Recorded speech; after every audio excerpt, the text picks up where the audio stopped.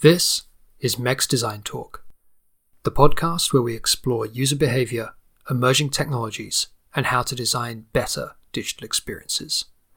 You can find show notes linking to everything we discuss in the podcast at mobileuserexperience.com in the podcast section.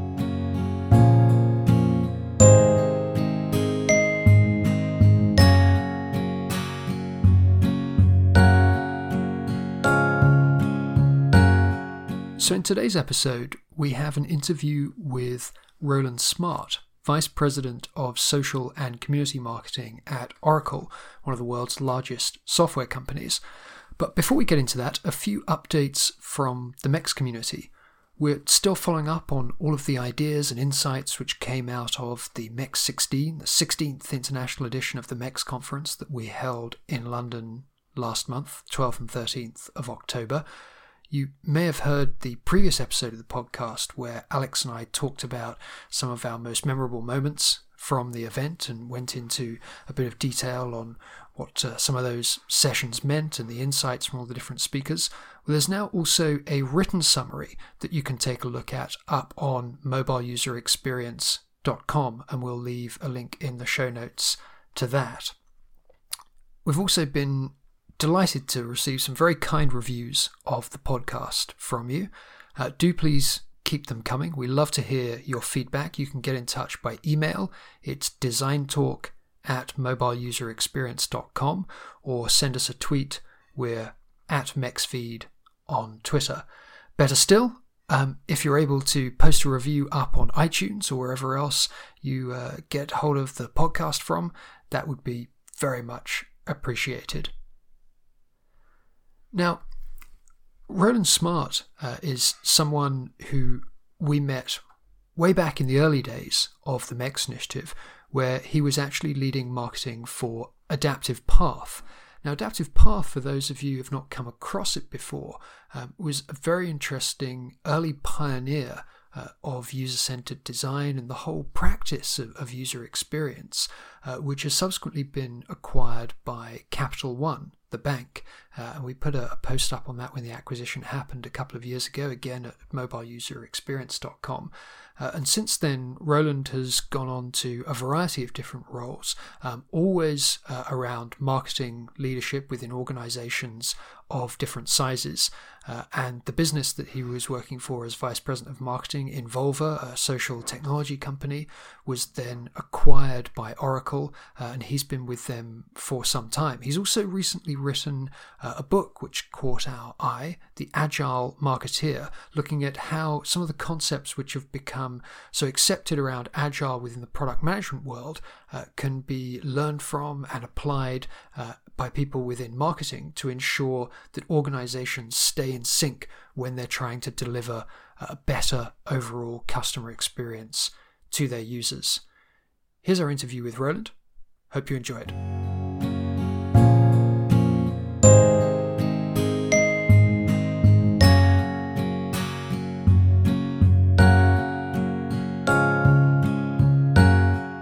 I'm Marek Pawłowski, the founder of MEX. And I'm Alex Guest, the MEX Design Talk co-host. We're delighted to be joined on the podcast today by Roland Smart.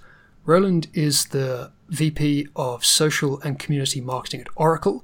He is also the author of The Agile Marketeer and the co-host of a podcast on the same subject himself.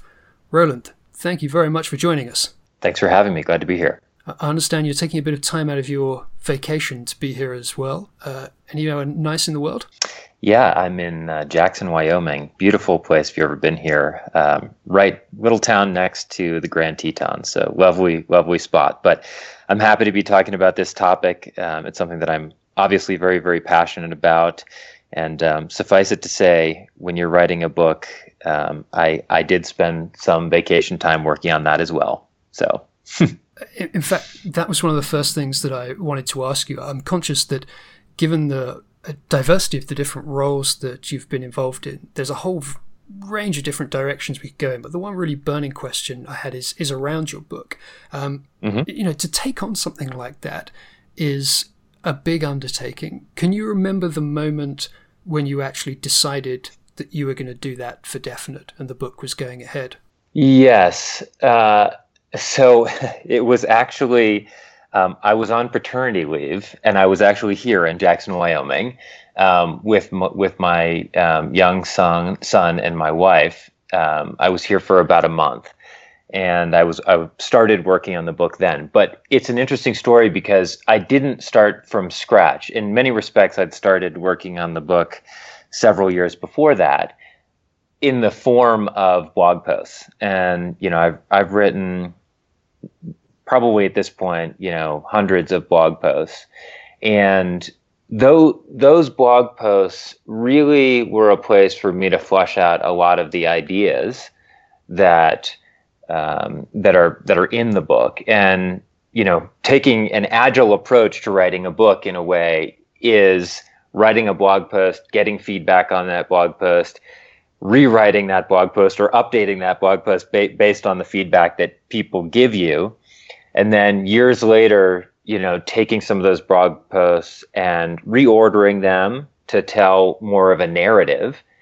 And of course, then I eventually worked with an editor who helped me get the book to where it needed to be. I also, while I was writing the book, and while I was stitching it all together, it was a giant Google Doc, and I had about 20 people in my network, most of whom were marketers, but some business people and some, just colleagues that I'd worked for or with in different roles in there, providing me feedback as I was working. So one of the things that sort of makes the book interesting, in my view, is that it's gone through this process of a lot of feedback and a lot of iteration as it's gotten to the current version, of course, that was published in print.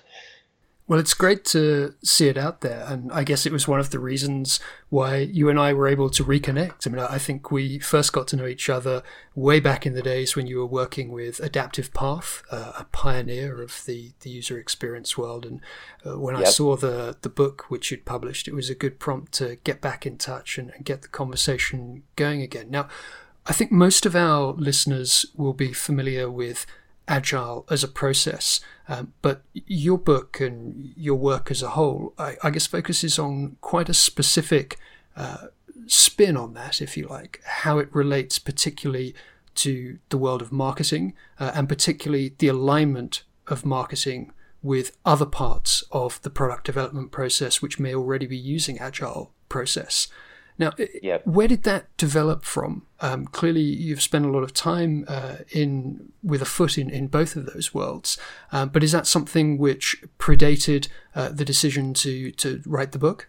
Yes, certainly. So you mentioned Adaptive Path. While I was there, I was really introduced to a better way of doing product management, right? I mean, Adaptive Path was a UX and design firm, but at some very basic level, what they would really do is they would go into a customer and teach them how to do product design and product management more effectively.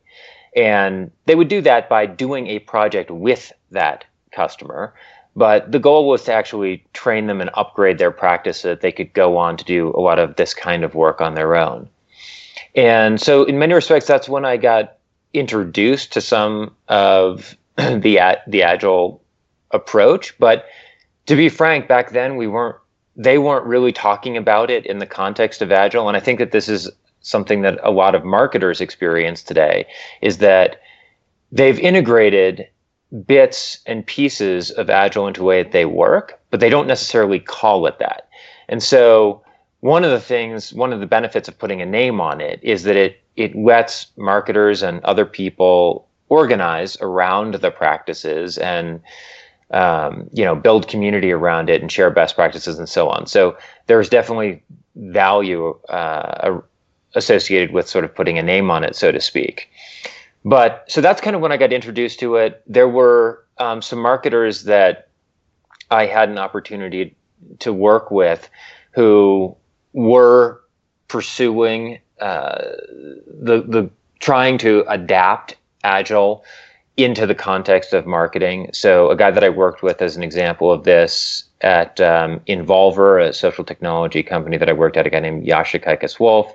He's been a champion of implementing Agile in the marketing context for quite a while. He was actually one of the first guests on the Marketing Agility podcast. We just had him back a couple of weeks ago, and I don't actually think that podcast has gone live yet, but it will go soon. And then, of course, there's a whole set of reasons why I think Agile is gaining traction with marketers. One you mentioned is that it can really help facilitate better collaboration between marketing and product management, because it can serve as a substrate for collaboration between those two organizations. And I think, we can talk much more about that topic. But then there's also the fact that, marketers are just managing more technology than ever before. And Agile is the best practice for managing software. So there's kind of that no-brainer reason to do it. That's very, very straightforward, whether or not you've really started finding the connection points that Agile offers between, currently siloed functions within your business. Yeah, that influence on the dynamics of teams, I think, is something which really gets to the heart of where you're going with the book and the role that Agile has to play in bridging those relationships between marketing, design, product management. Now, I know that in advance of this, we have been doing a little bit of homework for one of the traditions of the MEX Design Talk podcast, which is our show and tell. Alex, perhaps for listeners who are joining us for the first time, you could give us a quick reminder of what we do with this show and tell, and we could go through it and then perhaps come back and talk a little bit more about some of the work that Roland's been doing after that. Sure. So, Marek, for those of us or for those of our listeners who haven't previously heard an episode, essentially the show and tell is just a brief period where we each in advance of the episode, we'll do a little bit of research and then come back and share something that we want to share with each other and obviously with the listeners. So let's dive in. Roland, tell me, what is it you'd like to share with listeners?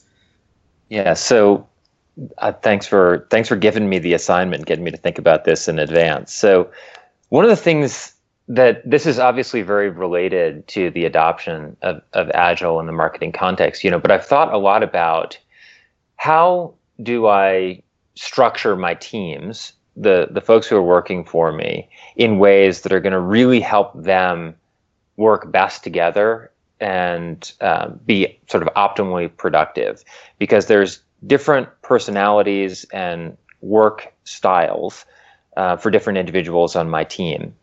And I recently read an article called "What Google Learned from the Quest to Build the Perfect Team." This was an article from the New York Times that I highly recommend checking out. The researchers at Google spent a lot of time looking at different teams inside of Google. These are typically small cross-functional teams, trying to understand why some of these teams really outperformed others.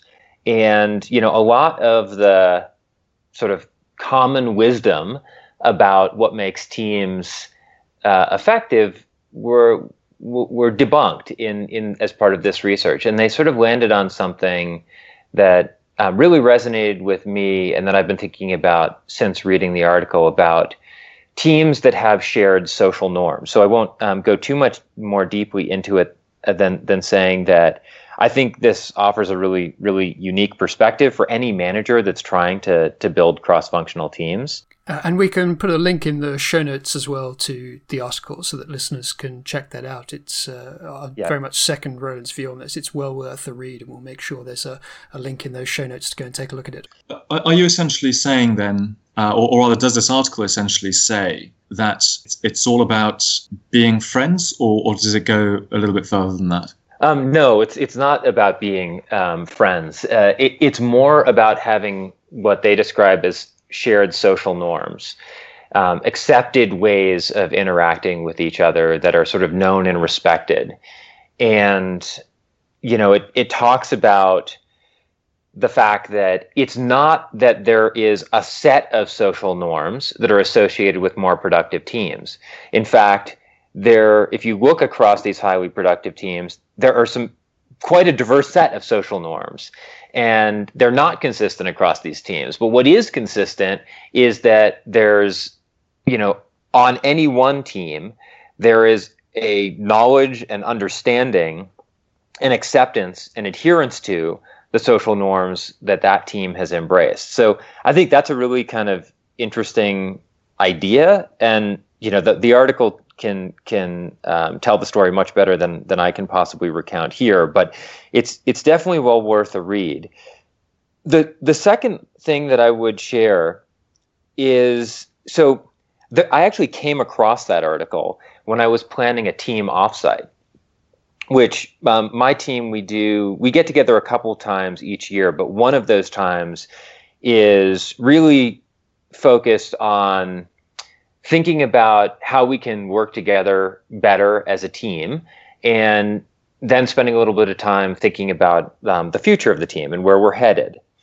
And I always try and make that event better each year, and we sort of iterate on the format of the event. And we've tried things that didn't work, and we've tried some things that have worked really well. And it's putting together an annual event is always one of these things where you get a lot of advice about what the right way to do it is from facilitators. And, they come to the table with things like, well, you should have everybody do the Myers-Briggs test and get their personality types, and that's going to help you. And I think what the Google research shows is actually that's not true. Their personality type is irrelevant. It's social norms that are much more important. And I should also say, caveat here, my wife happens to be a psychologist. And so, she helped me understand that, there's pretty much no efficacy behind the Myers-Briggs test and as a predictor of the way that people interact together. So there's just a lot of stuff to debunk in this space. But I recently came across this exercise, which I wrote a blog post about, called A Brilliant Team Building Lego Exercise, and maybe you can put that link in the show notes as well. We certainly will. I feel it's a shame that we weren't able to be joined by our colleague Patrizia as well, who's a Lego Serious Play facilitator. I feel like she'd be the lady to be present for this conversation. Yeah, no doubt. Yeah, I actually looked a little bit. I tried to see if this was part of the Serious Play portfolio. It is not. But it probably should be. It's really a brilliant exercise that, again, I won't go too deep into it, but it is a game that you need about an 18 plus person team, and they break up into 3 and 4 person groups, and they are given a set of cards, and there's a pile of Legos in the center of the room. And they have to build something that conforms to the clues on their cards. And nobody's allowed to talk. And the reason that this is really, really interesting is that you can start to see the social norms come out as the group tries to self-organize and get things done. So I found this exercise to be really a nice complement to the research, the Google research, because it helped sort of shine a light on what the social norms were and help the team articulate what those social norms were and figure out what kinds of groupings should we have within our team in terms of which sets of people are the ones who are more likely to sort of want to and be more productive when they work together. Great. So I mean, you've done this obviously in a big company setting where you have teams that are as big as 18 or possibly even bigger, and you can then break it down into smaller groups. How can we apply this, say, to small companies or small startups, even really early stage startups that might only have, say, 3, 4, 5 people in total, or does this not really apply to that sort of scale of company? I think it does. I mean, I think my Lego building exercise probably won't, but I do think that the research is just as relevant. I think that there are probably other ways and maybe even better ways at getting people to articulate what the social norms are that the team cares about and wants to embrace. That's not my particular area of expertise or focus. That's sort of more the domain in which my wife, who's a psychologist, would operate. But I certainly think the research is relevant for any team that is working together. One of the things which comes through to me from really both of these examples, Roland, is, as you say, they're highlighting that need for an understanding of social norms, and I guess to a degree also the importance of having a universal vocabulary, particularly when you're bringing together different parts of an organization with a view, say, to making them more customer focused, as people within the MEX community will be familiar with. And by necessity, you're going to be bringing together groups of people who may not work together frequently, who may work together with quite different professional vocabularies, and yet they need to find a way rapidly to come together and focus on making some change happen as a group. And we certainly found with the Lego Serious Play exercises that we've done through Patrizia and with the MEX initiative, that's one of the best ways to expedite that among groups who don't know each other. The Lego bricks, although they're colourful and interesting, and they often have an association with childhood and giving people a bit more freedom, in some ways the fact that they're Lego bricks isn't really the most important thing. The fact that it's a universal currency, which can then be parlayed into a universal vocabulary for talking about a problem, is one of the things which really helps to get that set of social norms established within a group that perhaps doesn't know each other too well or is coming together for the first few times. Yeah, I'm not that familiar with the Serious Play format, but I would guess that it probably has certain commonalities with, or it probably taps into some of the Google research. I mean, one very simple example that comes out of this research, or I would say that the research validates, is that there's simple things that you can look for, like, are the people in the room having as much time to talk as each other? In other words, do you have a team in which there's somebody who just isn't talking as much or isn't given as much time to talk, right? That's probably a signal that there's not good alignment or a good shared agreement around social norms, right? So there's probably an issue there. And there's a bunch of other things that they speak about in the article that can be tools that you can use to sort of identify potential challenges and help maybe nudge the team in the right direction. Fantastic. So, Marek, just turning to you now, what did you come across that you'd like to share with listeners? Well, the theme of Agile as a whole got me thinking about how it aligns often with the overall design ethos, if you like, of an organization. And it reminded me of something which a company called Artifact, they're a design agency based out of Seattle who have participated in MEX previously, have been doing over the last little while, which is their design maturity survey. And they've put together this interactive questionnaire that you can go through as a company or an individual to try and understand where you benchmark against other organizations of certain sizes in terms of that overall embracing of the methods which are crucial to being customer-centered and then being able to deliver on that customer centricity within the way you develop products. And clearly, Agile is often associated with that sort of behavior. It's not always the whole answer, but it's something which comes out of it. And I guess linking a little bit to some of what's hinted at by that Google article that Roland mentioned, one of the other findings was that the initial results seem to suggest that actually things like appointing a chief design officer or trying to do a very top-down approach to design as opposed to a kind of bottom-up approach to design where you listen to all of the inputs coming from all of the different parts of the organization, be they marketing or design or product management, really anyone who has exposure to customers, actually doing that top-down approach and bringing in a kind of star designer to direct things often doesn't correlate with overall design maturity within an organization. It's the organizations which approach that sort of broader view of where customer centricity and how they go through those iterations and how they involve different departments within those iterations of their products, which end up having the highest level of design maturity.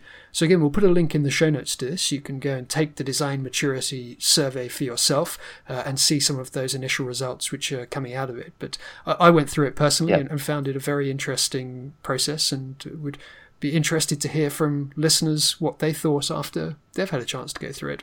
And so, Marek, just diving into that a little bit further, what are the actual outputs of a company that has a strong design ethos? I mean, are there certain companies that consistently, produce products that are somehow customer centric? Whatever that exactly means. I think people have different ideas of what customer centricity is, but clearly there's something tangible here, and it'd be great to just sort of dive into that and just have a feel for what that really means in practical terms. Well, my understanding is, with Artifact specifically, they're still gathering the survey data at the moment. So they've released a few initial results, but they haven't yet got to a conclusion on particular companies or particular industries which are better at doing this. But I suspect that may be coming in the future. If you watch their social feeds, I'm sure they'll share the results as they come out. To give a personal view on it, I think often it's as much about how an organization develops those products over the long term as it is those individual hits. Even if you look at things which are continuously held up as being real benchmark examples of the application of user-centered design, and Apple is the one which springs to mind first of all, and certainly it's led to a great deal of financial success for them with things like the iPhone. But if you look at the history of that product, it is a history of continuous iteration and going through that process of listening to customers, often then being seen to do things which aren't necessarily aligned directly with what all of their customers were saying, but being able to make those kind of tangential leaps to where customers don't yet know they need to go, but doing that very much in an iterative way and sustaining that for a long period of time. And to me, that's one of the hallmarks of an organization which has design maturity, is that ability to be in it for the long haul and not just to rely on individual flash in the pan, one-off products. Because often that's what happens, isn't it? A company gets stuck in a rut and they suddenly realize they need to overhaul their product line. And they come up with something shiny and new, and it works. And then they start milking the cow again, and perhaps they get stuck. So I wonder whether there are some practices, and Roland, maybe you can jump in here and just let us know some ways of just maintaining that, sustaining a sort of design maturity thinking, something that's really ingrained into the company as a whole, and that it permeates all the teams that happen to be working for the different product lines within an organization. Yeah. So, I mean, so you mentioned that they've published some initial findings. When I look across the initial findings, I see a lot here that is very, very complementary or just derivative of the Agile Manifesto. So one example is, the first one is small is sometimes better. This idea, Agile, one of the principles baked into Agile is that we try and break work into small iterative releases. We try and break organizations and teams into small cross-functional teams. So this idea of breaking things down into small components that can be worked on is really a central concept within Agile, right? That plays itself out in terms of the backlog of tasks or user stories that you're going to be working on, and it plays itself out in the structure of Agile teams, which tend to be small cross-functional teams rather than siloed teams like the design organization that all the designers live in, right? It's more, an Agile approach would be you might have a central design team that serves as a center of excellence, but really design is going to be deployed into the cross-functional team and distributed throughout the organization. So that's a much more resilient approach. It prevents silos from forming. I think there's another one here It's actually their third one, where that you already mentioned. The chief design officer is not a savior. This idea that you're not going to hire this chief design officer on top who's going to transform the organization. This idea that innovation, and this can be in the context of product management, design, or marketing, 60% of the innovation is going to come from the bottom up, not from the top down, right? That's a very different worldview and a very different approach, right? Waterfall, which is the traditional approach, is very different in this regard. It is one where direction is sort of given from the top down, and the organization follows through, as direction and guidance is cascaded down through the organization. Agile is a very different kind of structure. It's more of a matrix structure where the teams that are doing the work, these cross-functional teams, are empowered to make business decisions, of course, based on some guidelines and based on the strategic direction of the company, but they are able to go in a different direction, and they're able to throw things out when they deem that it is necessary to do so. And so one metaphor that I think is a good one and that I use to sort of talk about this is that it's kind of the difference between having a stoplight versus a roundabout.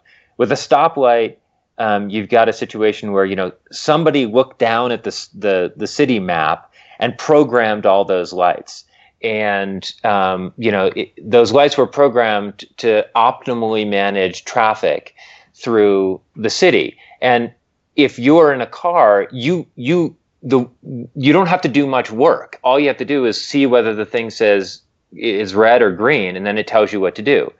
But with a roundabout, you're pushing a lot of the decision making down to the bottom, where any driver going into the roundabout has to look around and figure out what's the context right now, and they're basing their decisions based on real-time data, what is happening right now. Whereas the person who programmed the stoplights is programming those lights based on historical data, old data. And so it puts more onus on the driver who's going in the roundabout to make decisions. They're empowered to do things. The benefit, of course, is that roundabouts are much more efficient than stoplights. They actually have much more throughput. Yes, it's harder for the driver, but the benefit is worth it because they're making much smarter decisions, and those decisions translate into more productivity or more throughput in this case. So this idea of having this top-down leader who is going to transform the organization, I don't think that that's really what it's about, unless that top-down leader is one who's focused on implementing Agile and less focused on prescriptively defining the design direction. And I guess by extension, then, I guess this is a bit of a challenge to the design community. Is if you're running an organization and you're a little bit stuck and you need a new direction, potentially calling in an agency is fairly similar to hiring a big design hero. And so I wonder whether that's also a slightly dangerous and short-term route to go down, or whether it gives you a sort of a short-term panacea, but then you really need to sort out the design ethos for the long term. Yeah, I guess there's a lot to answer that question. I think that agencies can still be valuable to bring in an outside perspective and to help a company get out of their comfort zone or get out of the perspective that they sort of bring to a problem. But I will say that I think that agencies, certainly for companies that have embraced Agile, agencies have yet to sort of really figure out how they can be very compatible with that model. Because one of the things about Agile is that you kind of really need to own it. It's hard to have a highly productive cross-functional team that is not connected into the rest of the teams in the organization. It's hard to bring in an outside cross-functional team that's going to focus on something unless that project they're focusing on is really, really isolated. The whole thing about Agile also is that you're moving away from this campaign-based approach to work where something has a beginning, a middle, and an end. And then you put it away and you work on the next campaign with its beginning, middle, and end. Agile takes much more of a programmatic approach to the work that we do. And so it's more about building a minimum viable product, working on it, validating that there's a there and that there's value there, and then continuing to iterate on it over time. Well, unless you're planning on working with an agency for the foreseeable future, that model is just not super complementary with the agency structure. Now, I mean, I think the agency space is being disrupted. I think agencies are trying to figure out how they can be more compatible. One of the ways that I see agencies starting to do this is that they're actually coming into companies as in the role of the agile coach and training companies how to behave in a more agile fashion. And so that's essentially an agency becoming more like a consultancy. Yeah, I think that's a very interesting intersection point at the moment. And I mean, it's certainly something that I've noticed within all of the different participants that we have in the MEX community, many of whom would have defined themselves or still continue to define themselves as agencies, but increasingly finding themselves doing work which more perhaps traditionally would have aligned with the work of management consultancies.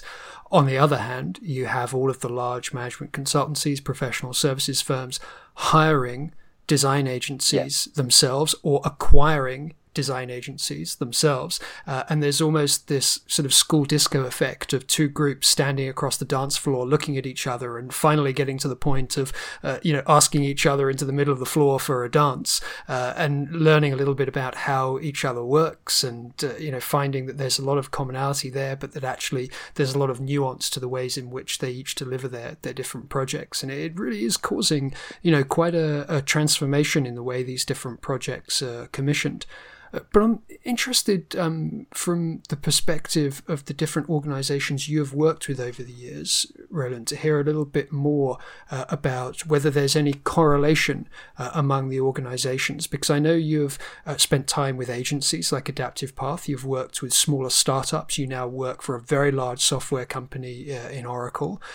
And are you finding that there is any correlation between the desire, if you like, to implement something like agile methodologies across the board and to extend that to marketing and to understand the benefits of doing that, as opposed to keeping it something which is specific, say, to the product development organization? Have you been able to spot any key characteristics which mean that management are willing to do this and to embrace that process? Yeah, so I'll start just by going back to Adaptive Path, because I think as an organization, what made them really unique was that they behaved. I love that metaphor you just shared about agencies and consultancies staring at each other across the dance floor. I think Adaptive Path just kind of blew that up, and they started with combining those two things. So they were absolutely a consultancy in the sense that they could work with executive management and help them understand the value of design thinking and about the value of embracing some agile principles, even if they weren't necessarily calling it that at that time. But then they could actually go in there and do a project with the team in the company, right? They would basically, so in Agile, in the software development world, there's this concept of pair programming where you have two programmers sitting next to each other, and one of them is actually writing the code, and the other one is basically looking at the requirements and sort of being the navigator, if you were to put it in sort of the flight metaphor. One is the pilot, one is the navigator, right? And having those two people collaborating together enriches the code that gets output, because having two eyes on it tends to eliminate errors that get made, but it also tends to, when you've got somebody to dialogue with, you can come up with interesting ideas and produce more efficient code. Well, that concept of pair programming, if you translate that into the product management world or the marketing world, one interpretation is to have this outside agency basically sit with the internal staff and do a project with them and give them the skills that they need to be able to then sort of take the project forward on their own as the consultancy or the agency steps back and the company sort of does it on their own. And of course, it doesn't have to be a black and white thing. They can sort of have check-ins and go back to the consultancy. And I think this is what happened at Adaptive Path. And if they ran into problems or struggles that they couldn't figure out, again, they'd go back to Adaptive Path for assistance. So this is a really, really good model, I think, for evolving the way that companies approach their work and embracing Agile. When I was at Involver, the social technology company that Oracle acquired, that's how I joined Oracle, we did a very similar engagement to that with a company called Pivotal, where they came in, they partnered with us for 3 iterations on a project, and then they stepped away and we continued iterating. So it helped that they were able to interface with our executive management and get the buy-in that was needed at that level. But they were also able to work directly with the people who were actually doing the work.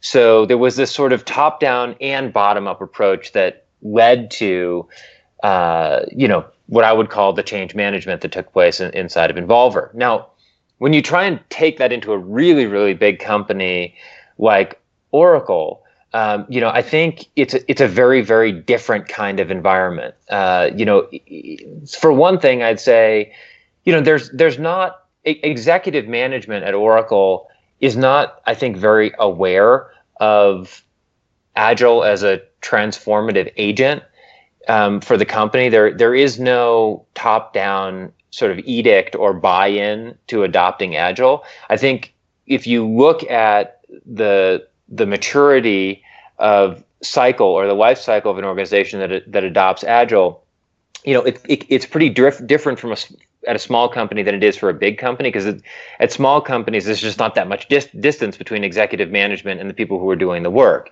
At big companies, there's a lot of distance there that needs to be bridged. So that's why you talked a minute before about these consulting companies like the McKinsey's and the Boston Consulting Groups, that you're absolutely right. They've acquired a bunch of these agencies and they're building out teams that are all about helping big companies transform the way that they work. And they're doing that by going into the top of the organization and selling the value in there and then driving it down into the company. But then there's also people like myself and a cohort of other, in the case of marketers who have come into Oracle through acquisitions.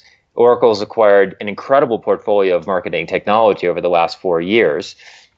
And with that portfolio, we've also brought in a cohort of really, really smart marketers who grew up in the startup world and who have an appreciation for adopting Agile in the marketing context and who are entrepreneurial, right? And they're just building Agile, they're using Agile with their teams. Now, that's fairly siloed though, right? So inside of a company like Oracle, that means that there's lots of mid-level managers or even senior managers who have implemented Agile without necessarily having that top-down guidance to do so. So the challenge for a really big company is, how do they get those two things to meet in the middle? Because if those mid-level managers who come in through acquisition, who maybe they're going to stay with the company between 2 and 6 years, when they leave, that their teams are going to fall back onto waterfall unless there's that top-down component. So this is sort of what I see the really big companies going through. And, I think the role that these consultancies have to play is going to be really interesting. I think that the fact that McKinsey and Boston Consulting Groups are building out these teams is a real validation that there's a need for it. And they see that, these big companies need to be able to transform to become more agile. So I'm sort of in the thick of it at one of those very big companies where there are a bunch of people in silos using Agile, but it hasn't yet sort of started coming from the top down.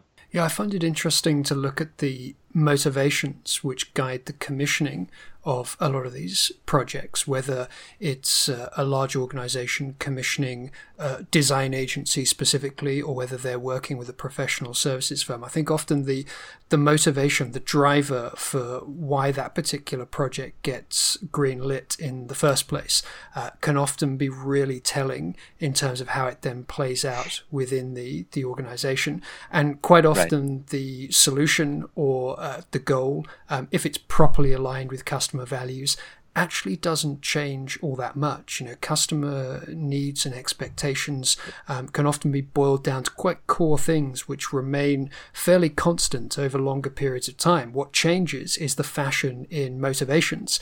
And at the moment, there is this very strong, fashionable motivation around, we need to do something around digital and experience design. Therefore, we must be looking for an agency which has a skill set associated with that, a reputation associated with that. So there's, quite a clear business driver on the part of these professional services organizations to buy those kind of companies, because it's a way of going in. And then, of course, all of a sudden, those issues which you're referring to about the way teams work together, the way that fits into the overall organizational structure, how you do that in a way which balances those sort of external viewpoints with training up internal teams, all of those things start to come to the fore, because when you try to do something innovative or you try to break some new ground, you suddenly start to realize actually the processes which are in place are maybe not fit for purpose. So the motivations often change, but they quite often reveal the same set of problems once those projects are actually underway. Well, you're really speaking to one of the central ideas in my book about one of the values of adopting Agile being this bridge between product management and marketing. So I think, if you look at what causes a really big organization like Oracle, but I think this is true at small organizations too, to adopt Agile in the marketing side of the house, what you see is that these are organizations where they tend to be product-driven organizations. They've adopted Agile in the product management world, and they are iterating on a monthly basis. And on the other side of the fence, you've got marketing that's still using waterfall, and they're thinking 6 months ahead. And so there's this disconnect where you both start at day one, or sprint zero, so to speak, for the product management side, and they've done a lot of pivots. And then 6 months later, marketers get somewhere where they're ready for their big event or whatever it is, and they're just no longer in sync with product management. So that's the beginning, that pain, which is a pain obviously for product management, because they want to get their stuff to market and they need marketing's help to do that. But there's also marketing feeling like they're ready to go, but suddenly they're trying to bring something to market that's different than what they had thought they were going to get. So, it's marketers, product management really sort of revolutionized the way that they worked when they embraced Agile, right? This is not new. The Agile Manifesto was written over 15 years ago. But, marketers haven't gone through this complementary modernization of the way that we work.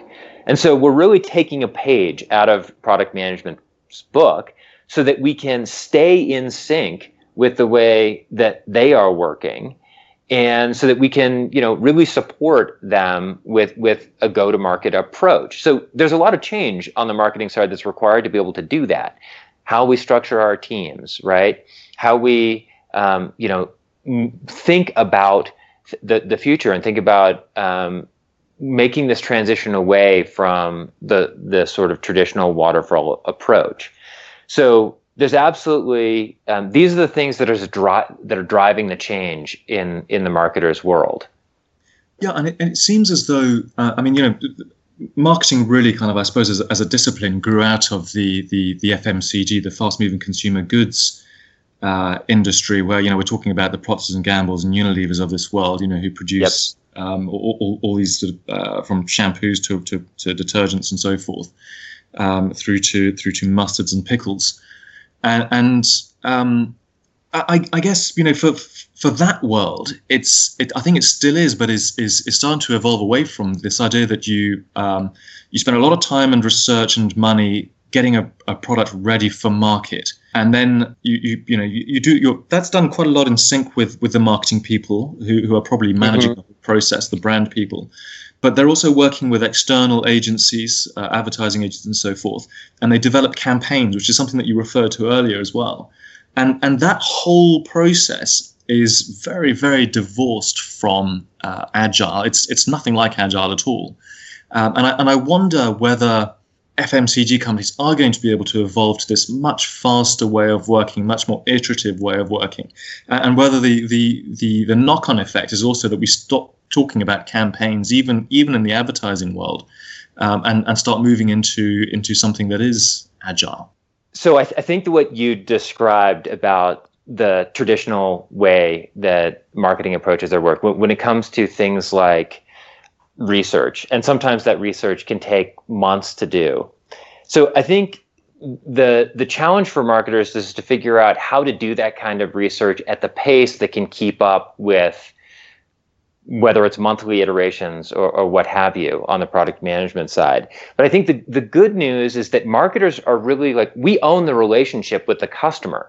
And so it means that we have a unique role to play when it comes to collaborating with product management. When they need to test something, marketers are still there. We just need to we need to own that relationship and support the agile process. That can mean taking that MVP or mini version of the product and bringing it into a very small part of our market to actually test it, with real customers in the live in the wild, so to speak, rather than doing, let's say, a 3-month exhaustive bit of research that isn't going to be able to keep up with product management and be able to support the timelines that they want to get something out to market. So I think marketers are still uniquely positioned as the conduit between the community or the consumers and the product management organization, but we just need to change and update the way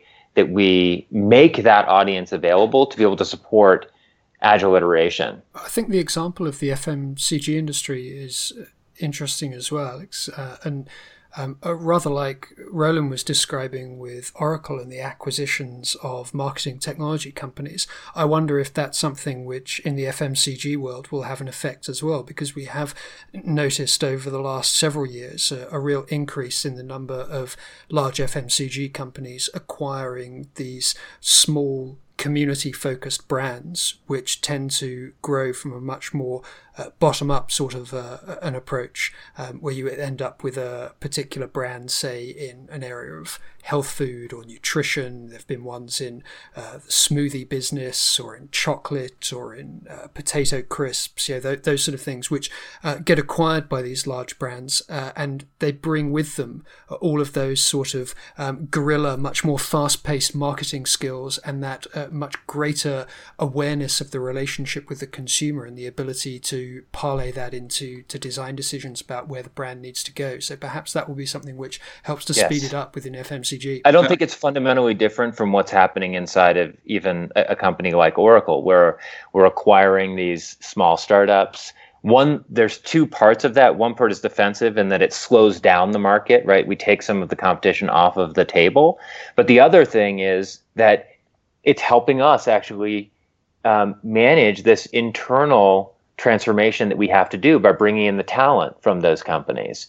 So I think there's two separate components to it that are both really, really important for really big companies to stay competitive over the long term. Yeah, and hopefully that is what does happen in the future of FMCG, because I guess historically they've always bought up small companies and they've really stripped out a lot of the workforce and taken the product and attached it to their incredibly sophisticated distribution systems through retail outlets, which are massive, and that reach is phenomenal, and they have marketing organizations that are well placed to use their relationships with advertising agencies and so forth to really sell new products.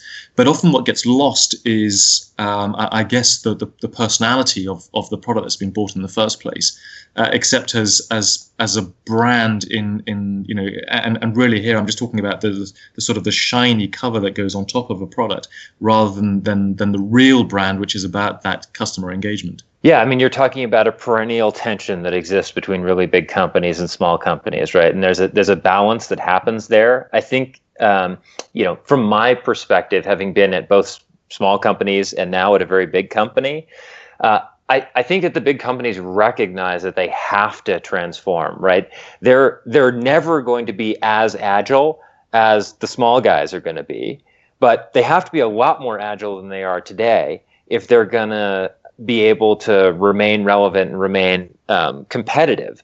So, they've got to do this work of transformation, because the reality is that there's those small companies are going to continue to get built, and they're going to continue to iterate.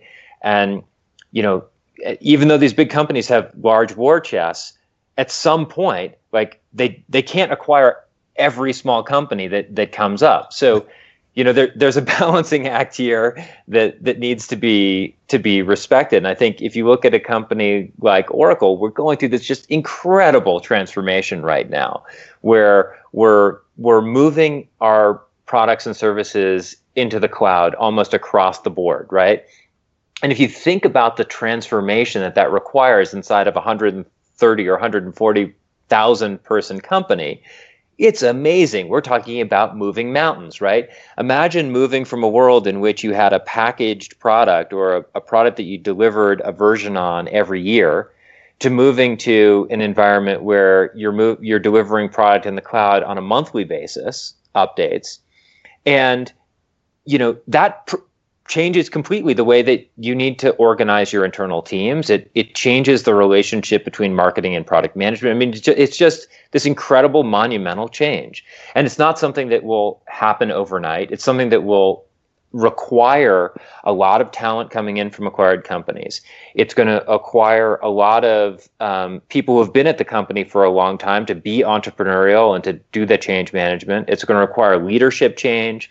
It's probably going to require some outside consultants to work with the leaders, and also to bring training to support the actual teams doing the work. You're talking about a very complex transformation that happens over years, 5-10 years, not something that can happen in a year. I mean, there's another challenge here for big companies. I mean, I many years ago worked for a financial services company in the marketing function. It was itself a subsidiary of another company, which was itself a subsidiary of a holding company. And every year, 6 months before the end of the financial year, we were starting to put together forecasts of how much we were going to make the next year, how we were going to do that, and that would get passed up the line. And that allowed the holding company, that was a listed company, to talk to its investment community and say what's going to happen with the business and do the whole investor relations side of things. But if suddenly we're moving away from or even gradually moving away from this model of long-term forecasting and being more agile, it becomes quite difficult to have a bottom-up approach where suddenly a new thing can be launched, because rather than being focused entirely on delivering the results that are needed today and next month, we're thinking about what are the possibilities? What are the possibilities outside of what we've been mandated to do? Yeah, I mean, to be fair, I think we need to be honest about what is actually happening when we're making projections about the future, because one of the things that Agile has made very, very clear, there's like these basic truths about that software developers have realized a long time ago, and now I think the rest of the business is figuring out, is that it's hard to know in advance what you're going to build. It's hard to know how big that thing is, how much work it's going to take. And when you say that you do know those things, the vast majority of times you are wrong, right? We are really crappy at predicting the future. This is why the waterfall approach, is we're moving away from the waterfall approach, overall. There are some things that are always going to be waterfall, right? I'm not suggesting that everything is going to become agile. Some things, we need to work against hard timelines, and it's possible to take this kind of measured twice, cut once approach in these certain areas that have narrow focus where we can actually do an okay job predicting the future. But most of the stuff that we're doing, certainly as marketers and product managers, it's very difficult to predict the future, and in fact, impossible. And that's why, instead of trying to predict the future, we do something small, which is our MVP. We put it out there, we see how people respond to it, and we pivot as necessary as we basically pivot towards product market fit, right? So this idea that from the finance team is going to make a projection that's a year out is just like, those projections are not good. they're just as not good as any marketer who builds a marketing plan at the beginning of the year and tries to actually follow it over the next 12 months. Like I challenge you to bring a marketer on the show who actually could say at the end of 12 months that the marketing plan that they wrote 12 months ago is what they executed against. It's just nonsense. It doesn't happen. I feel another book brewing here, Roland. Perhaps this is the beginnings of the Agile Financier to go alongside the Agile Marketeer. I actually think it's already been written. There's actually a great guy that I write a little bit about in my book because his work is so amazing. His name's Bjart. I think his last name is pronounced Bodnes. He was a very senior finance guy at Statoil, and he wrote a book called Beyond Budgeting, which is really a movement in the financial world about adopting agile principles in the finance world. And it's an absolutely fascinating book that I highly recommend reading. But the fundamental sort of insight that he has is that, the finance organization should operate a lot more like a bank, in that we talked before about the stoplight versus the roundabout. That's actually an idea that comes directly out of Bjart's work. And imagine that you're asking for money at the beginning of the year from your CFO based on this marketing plan, which is bullshit. That does a couple different things. One, you're sort of setting a top of what you're going to spend, because people know that if they go over their budget, there's going to be consequences. But the worst part is actually it also sets a bottom, because it means that if you don't spend the full amount that you've been given, that you're concerned that you're not going to get it next year. And so the result of that is that marketers basically are spending money as they get to the end of the year, if they're underspent, on stuff that's not actually the highest ROI, because they know that they need to spend the money. And at the same time, they've got peers who have an amazing opportunity to do something that has high ROI who aren't getting access to that money because there's another marketer who's spending it on lower ROI stuff to make their budget number at the end of the year, right? Yeah. So imagine a world in which the CFO operated much more like a bank, where just like when you come into that roundabout, you've got real-time data about the opportunity that you have, right? You're not making a decision based on historical data or data that is a projection many, many years out, or many, many months out, sorry. Right. So the quality of the data, if you can go to the CFO and say, hey, I've got an opportunity right now to do something that I know is going to be high ROI, the CFO is going to be in a much better position to evaluate the efficacy of that investment. So there's a lot of interesting things that are happening in the finance world that I think could complement agile transformation in other parts of the business. I will say that I think that this work is really, we are at the very, very beginning. I think that in terms of, Agile has been adopted largely in the product management side, but at really big companies, we're still implementing Agile on the product management side. At small companies, they're already there. It's just the best practice. When it comes to marketing, we're still fairly early. Small companies have definitely adopted Agile to some degree. At big companies, it's more entrepreneurial leaders who are bringing it in. So there's a lot of work to do in terms of adoption. We're still quite early in the adoption cycle in the marketing group. In finance, it's a handful of companies that are really taking this beyond budgeting approach. So it's very, very early days there. Well, it sounds like a good book recommendation. We'll put a link into the show notes so that listeners can go and check that out after the podcast. We started really with the story of the beginnings of your book, Roland, and I guess that was kind of where I wanted to conclude as well. I know that writing a book, writing anything, can be quite a lonely business. It's quite a project and quest almost to undertake. We're always interested within the MEX community about where people get their inspiration from. When you think about that process of writing the book about this subject, which is obviously very timely at the moment, where did you look for your inspiration when you had mental blocks? Were there particular companies that you admired? Did you look outside this field entirely to help you overcome those, no doubt not infrequent mental blocks that occur when you're trying to write something of this scale? Yeah, I mean, I have to say, my experience of reading a book was not what I would describe as your typical lonely book writing experience because it started as blogs, and I got a lot of comments on those blogs, and there was a lot of social interaction that I had around those. And generally, I would write a blog post because I had come across something and somebody had taught me something, basically. And the blog was just my way of saying, hey, other marketers, you should know about this too, because I think it's a great idea. I think it's really interesting. And, it's a way for me to kind of consolidate my thinking about something to write a blog post about it. And then, when I was writing the book and sort of trying to tie together all those ideas across the blogs into a more narrative, because the blogs, are very focused on a particular idea.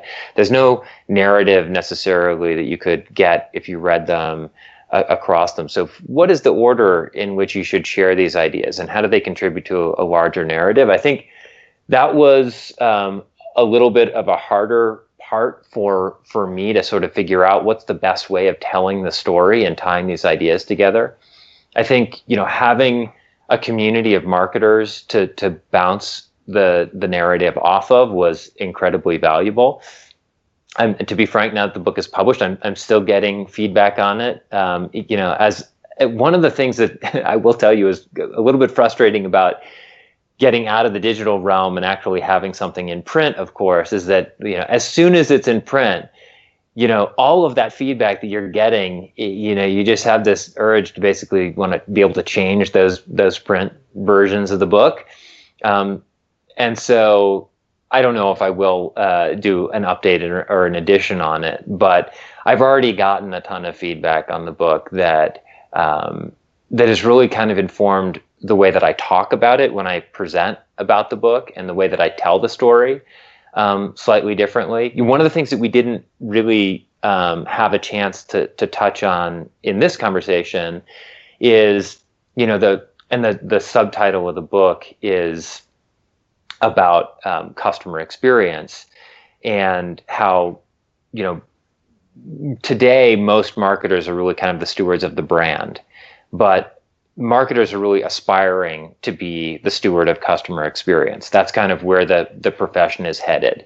And in order to do that, they need to have a much stronger and collaborative relationship with product management, because in many cases, if you look across the customer lifecycle or the customer experience, there's lots of things in there that marketers are in a great position. They've got purview over those experiences, and they can measure those experiences, but they don't necessarily have the ability to actually change those experiences, right? A lot of those experiences are controlled by other folks, in many cases product management. So without having that shared language and collaboration with product management and real partnership, they're not going to be able to actually be effective as the steward of customer experience. So that's kind of where I see things headed as a marketer. And I think as I've talked with people and presented about the book and written additional blog posts, one of the things that's sort of one of the bits of feedback that I've gotten is to actually tell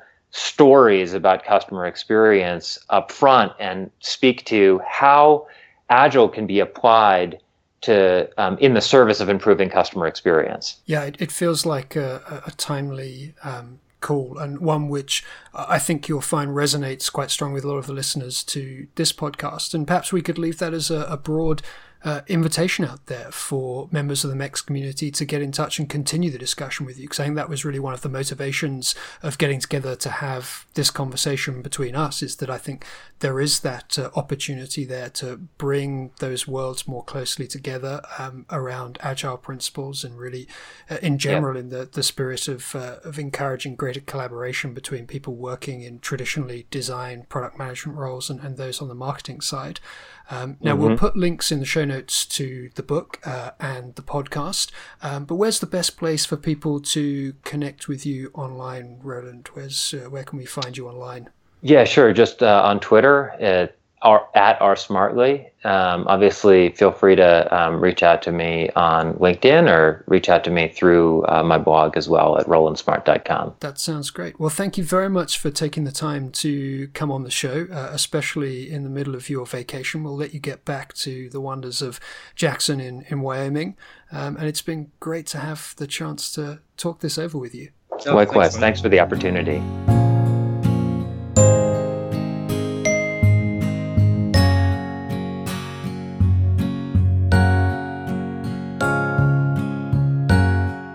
And that's it for this edition of MEX Design Talk.